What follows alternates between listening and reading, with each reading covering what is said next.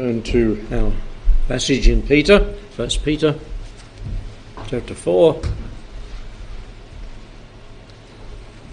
looking at Christ's conquest for Christians. We're looking at these different evenings: his death, his dissension and proclamation. Last week, his resurrection, victorious resurrection, and because he's been raised, we shall also, who've trusted in him, shall be raised on the basis of his resurrection. And now we look at his ascension and exaltation, chapter 3 and chapter 4. I was studying chapter 4 today. Chapter 3, verse 22, the last verse: who is gone into heaven and is on the right hand of God, angels and authorities and powers being made subject unto him. Let's pray. Thank you, Lord, for your wonderful, powerful, exalted position. Thank you, Lord, that you're there interceding on our behalf.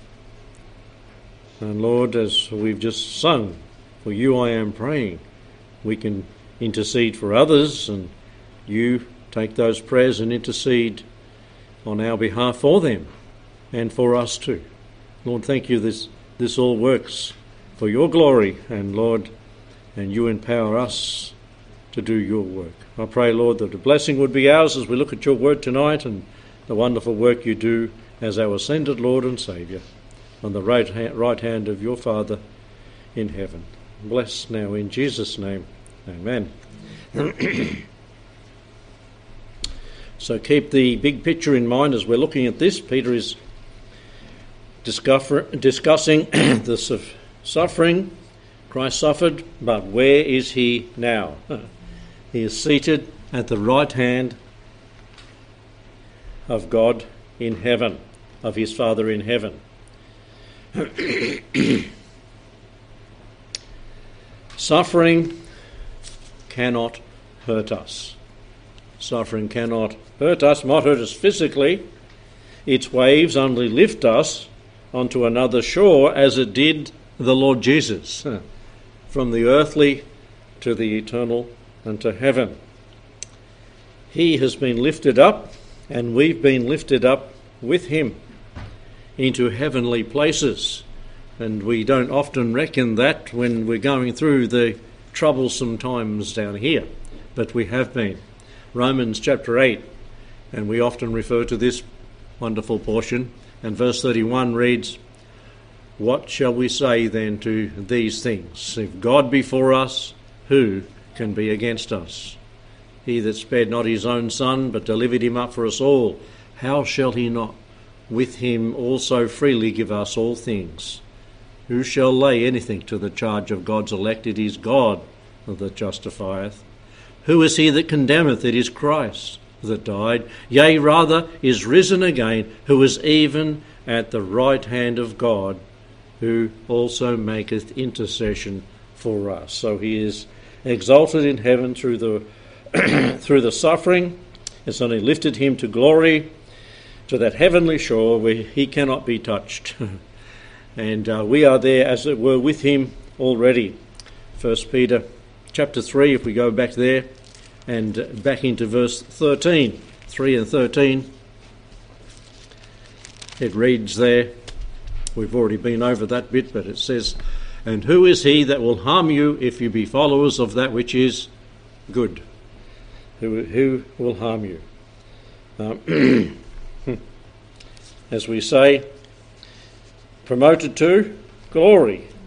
If the suffering goes so far as martyrdom, where do we end up? In glory.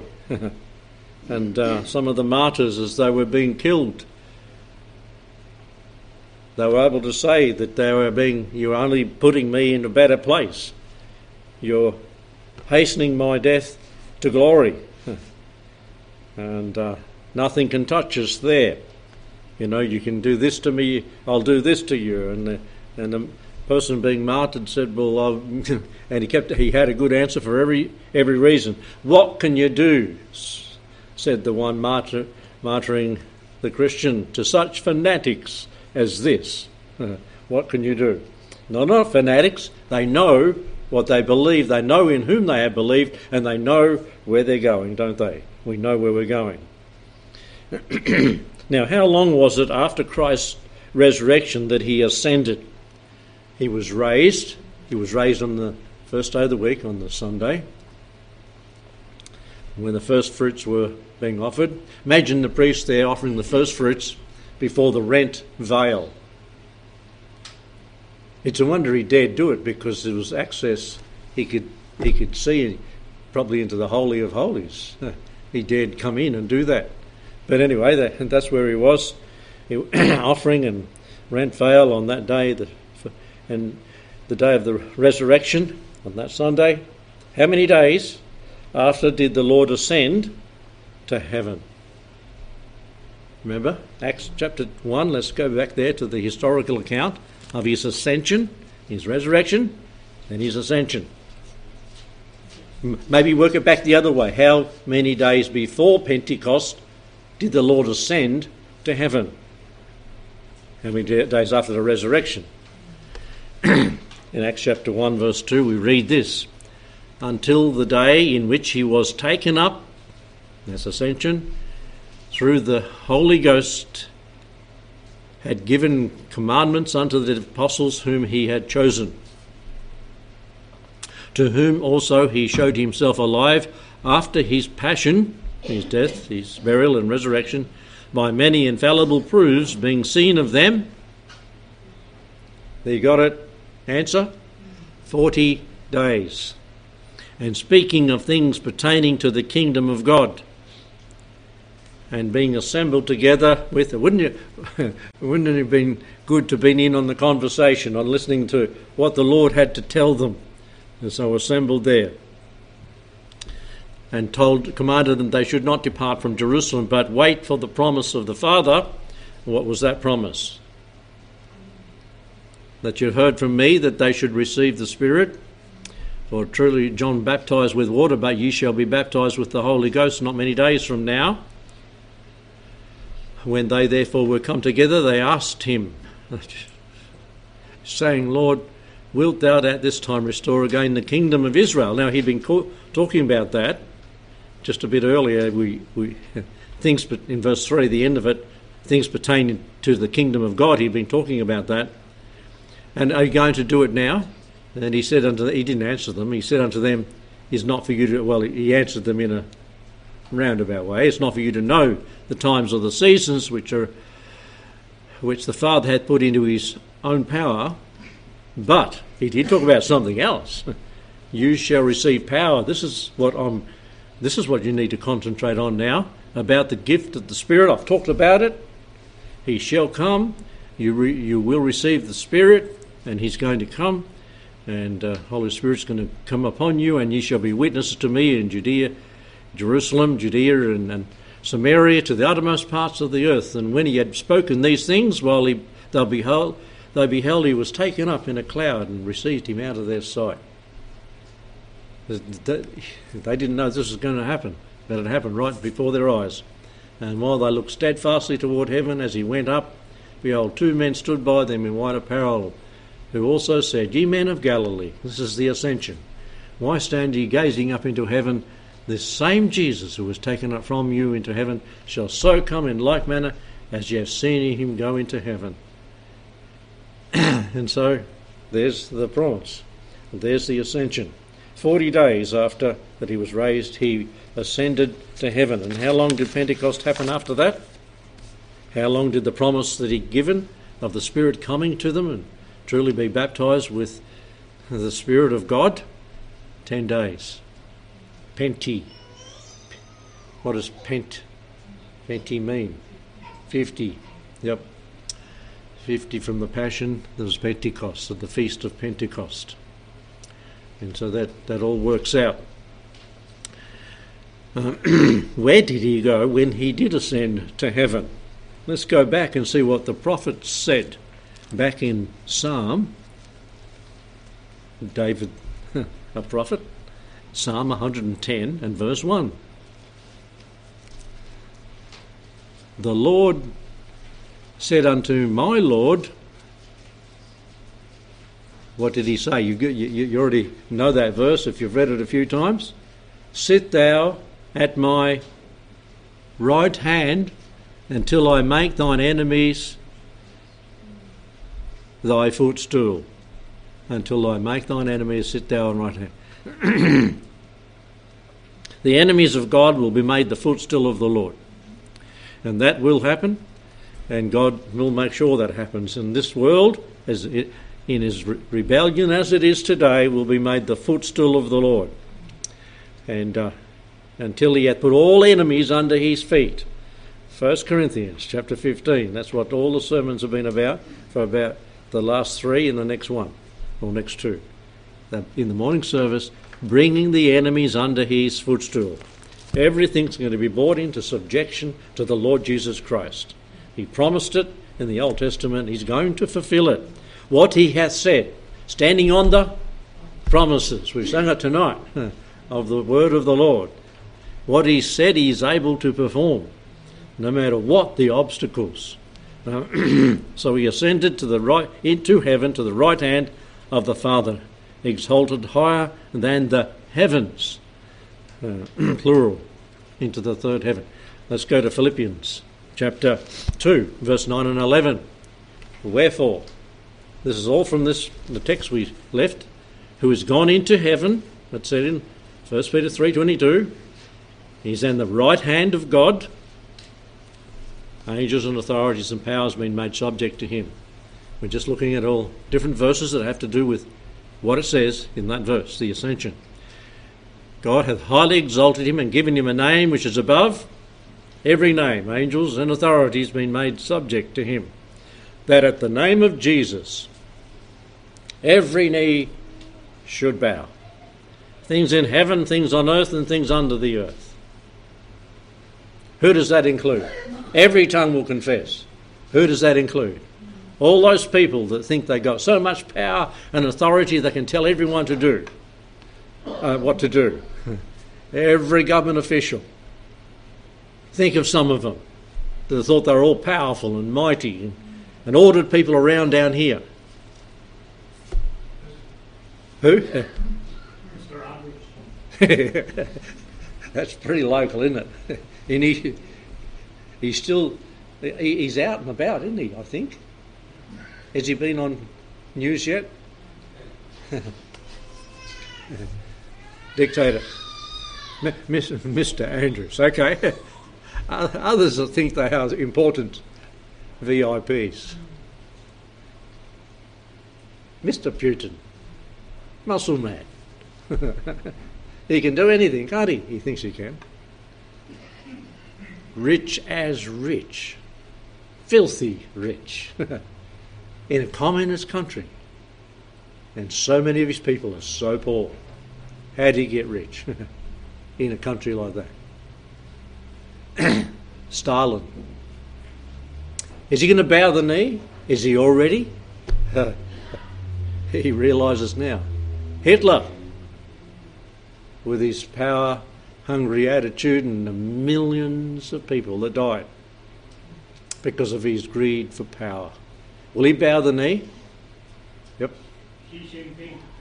Yeah, that's him. I don't even know how to pronounce his name. Ping will do. Chinese. Yeah, the Chinese man. All the popes. Oh, yeah. Yep. Everyone kiss my toe. Who's that? Yeah, all these people that thought they were so important. And how long did they take to realise after death that Jesus is Lord? Immediately.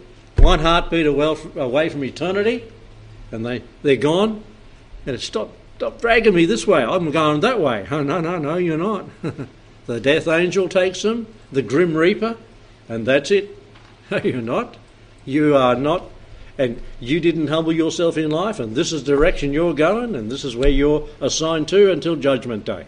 And then on Judgment Day, there'll be no argument. These are the facts, and the books are opened. This is what it says. At the name of Jesus, every knee should bow. This is the day that the Lord will be exalted, and everybody will see what goes on that day, things in earth, and every tongue would confess that Jesus Christ is Lord, to the glory of God the Father. This is what it's written in Scripture, and it's going to happen. Do you believe it's going to happen? I believe it's going to happen because the Bible said it's going to happen.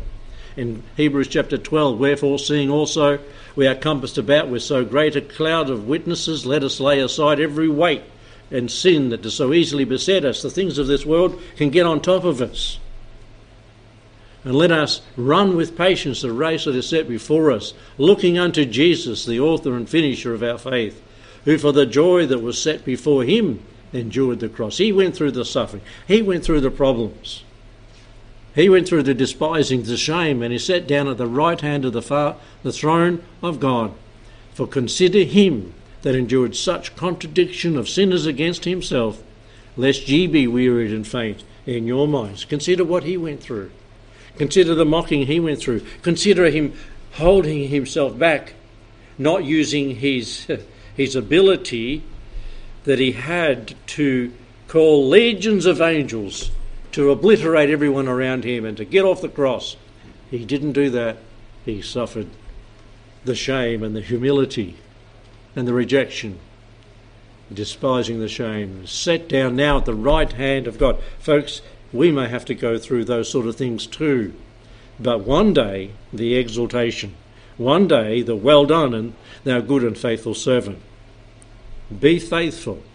Be faithful. Yep. Exaltation comes. What is it? Glory and honour after humility. We as believers are positionally seated in the heavens now. Look at what Ephesians says. Ephesians chapter 2 verses 4 and 6. But God, who is rich in mercy, for his great love with which he loved us, even when we were dead in sins, hath quickened us together with Christ. By grace are you saved, and hath raised us up together and made us sit together in heavenly places in Christ Jesus. He's raised us, and it's like it's happened already, isn't it? He's raised us up together presently, made us sit together presently in heavenly places. It's good as done. So presently we can reign in life by the Lord Jesus Christ. I had a reference, Romans 5:17, written down next to that one as well. Romans 5:17, that says, for if by one man's offence death reigned by one, much more they who receive abundance of grace and of the gift of righteousness shall reign in life by one, Jesus Christ. So presently, yes, we can reign in life through him, having the victory through the Lord Jesus Christ. From that throne where the Lord sits, he ministers as our great high priest. It tells us that in the book of Hebrews, Hebrews chapter 4. It's in 7, but it's also more pointedly in chapter 4 and verse 14. Seeing then that we have a great high priest that's ascended and seated there, that is passed into the heavens, Jesus the Son of God, let us hold fast our profession. We've not a high priest who cannot be touched with the feeling of our infirmities, but was in all points tempted as we are, yet without sin. Let us therefore come boldly to the throne of grace, that we may obtain mercy and find grace to help in the time of need. He knows we go through those troublesome times. Let's go to him and find help in those hard times. So he ministers now as our high priest, seated in the heavenlies. And as 1 John tells us, in 1 John just over a little bit, 1 John chapter 2, or it's back in the end of chapter 1 as well, as we confess our sins, he's faithful and just to forgive us our sins. Little children, verse 1 of chapter 2, I write these things unto you, that ye sin not. If any man sin, we have an advocate with the Father. Where is he? He's seated on the right hand of the Father, Jesus Christ the righteous. And he is a propitiation for our sins. Not for ours only, but for the sins of the whole world. Looking at those verses last night, weren't we? If you're here in the class. He is our advocate. He's the go-between. He's the one that talks to the Father on our behalf. So there, as the ascended Lord, he's our advocate, he's our high priest. And John 14, talking about the prepared place for a prepared people. And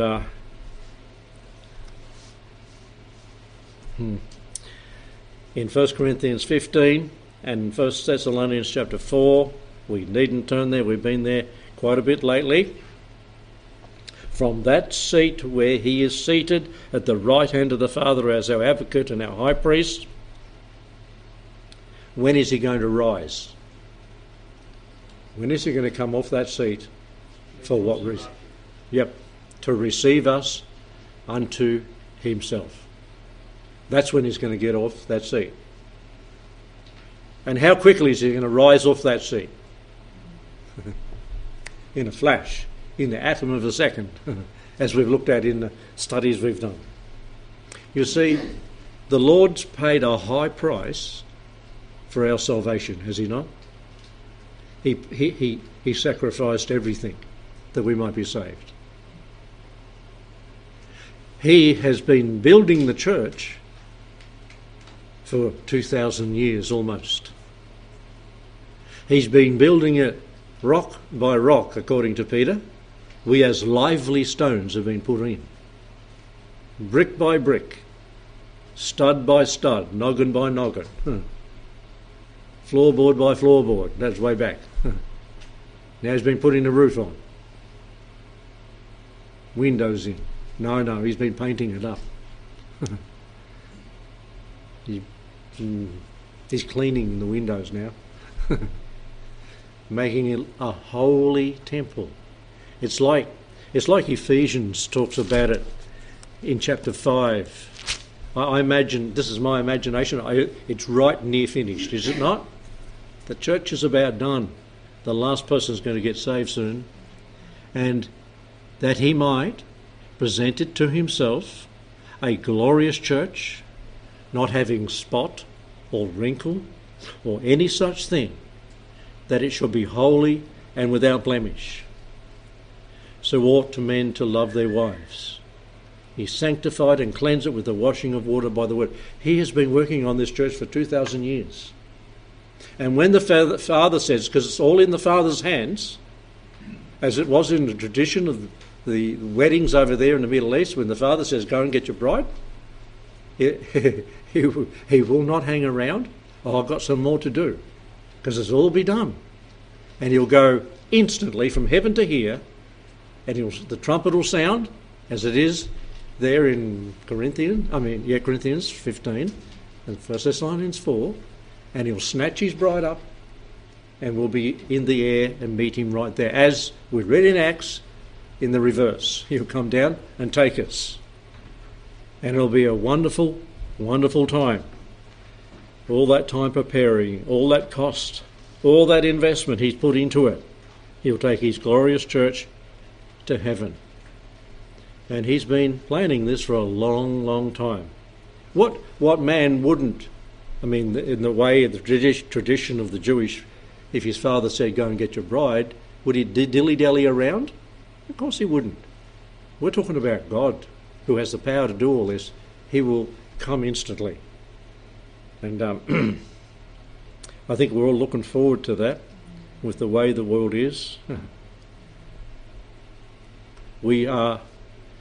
Christians don't fight for victory, we're fighting from the victory of the cross. The death, the burial, the resurrection, the ascension. He is there, we are there as it were with him, positionally. And Satan is a defeated foe, but he's throwing and hurling everything at us. As it says there in the last few words of that chapter, angels and authorities and powers being made subject unto who? The Lord, the ascended Lord on the right hand of the Father. So, don't be discouraged. Satan is hurling everything and anything at Christians that are trying to do the right thing. Just talking to someone this afternoon about that. If anything can go wrong, it's gone wrong in the last few years. He's just hurling everything. Don't let him make you quit. Just keep on keeping on. Hold and keep the faith. Be strong in the Lord. For your adversary walks about like a roaring lion, seeking whom he can devour and stop you from being effective testimony for him. Don't let him do it. Be victorious and walking with the Lord and in the Lord. When he comes, it will be wonderful. But it won't be wonderful to be found slinking off and walking away. Keep the faith, folks, until that time, because he's going to rise off his seat and come soon. It's good to be living now. It might be hard, and it get harder. It could get. We know what Noah. We're beginning to understand what Noah was going through, and we've got a lot more people with us these days than he had, and we've got it a lot easier with all the mechanisms we've got around us for support.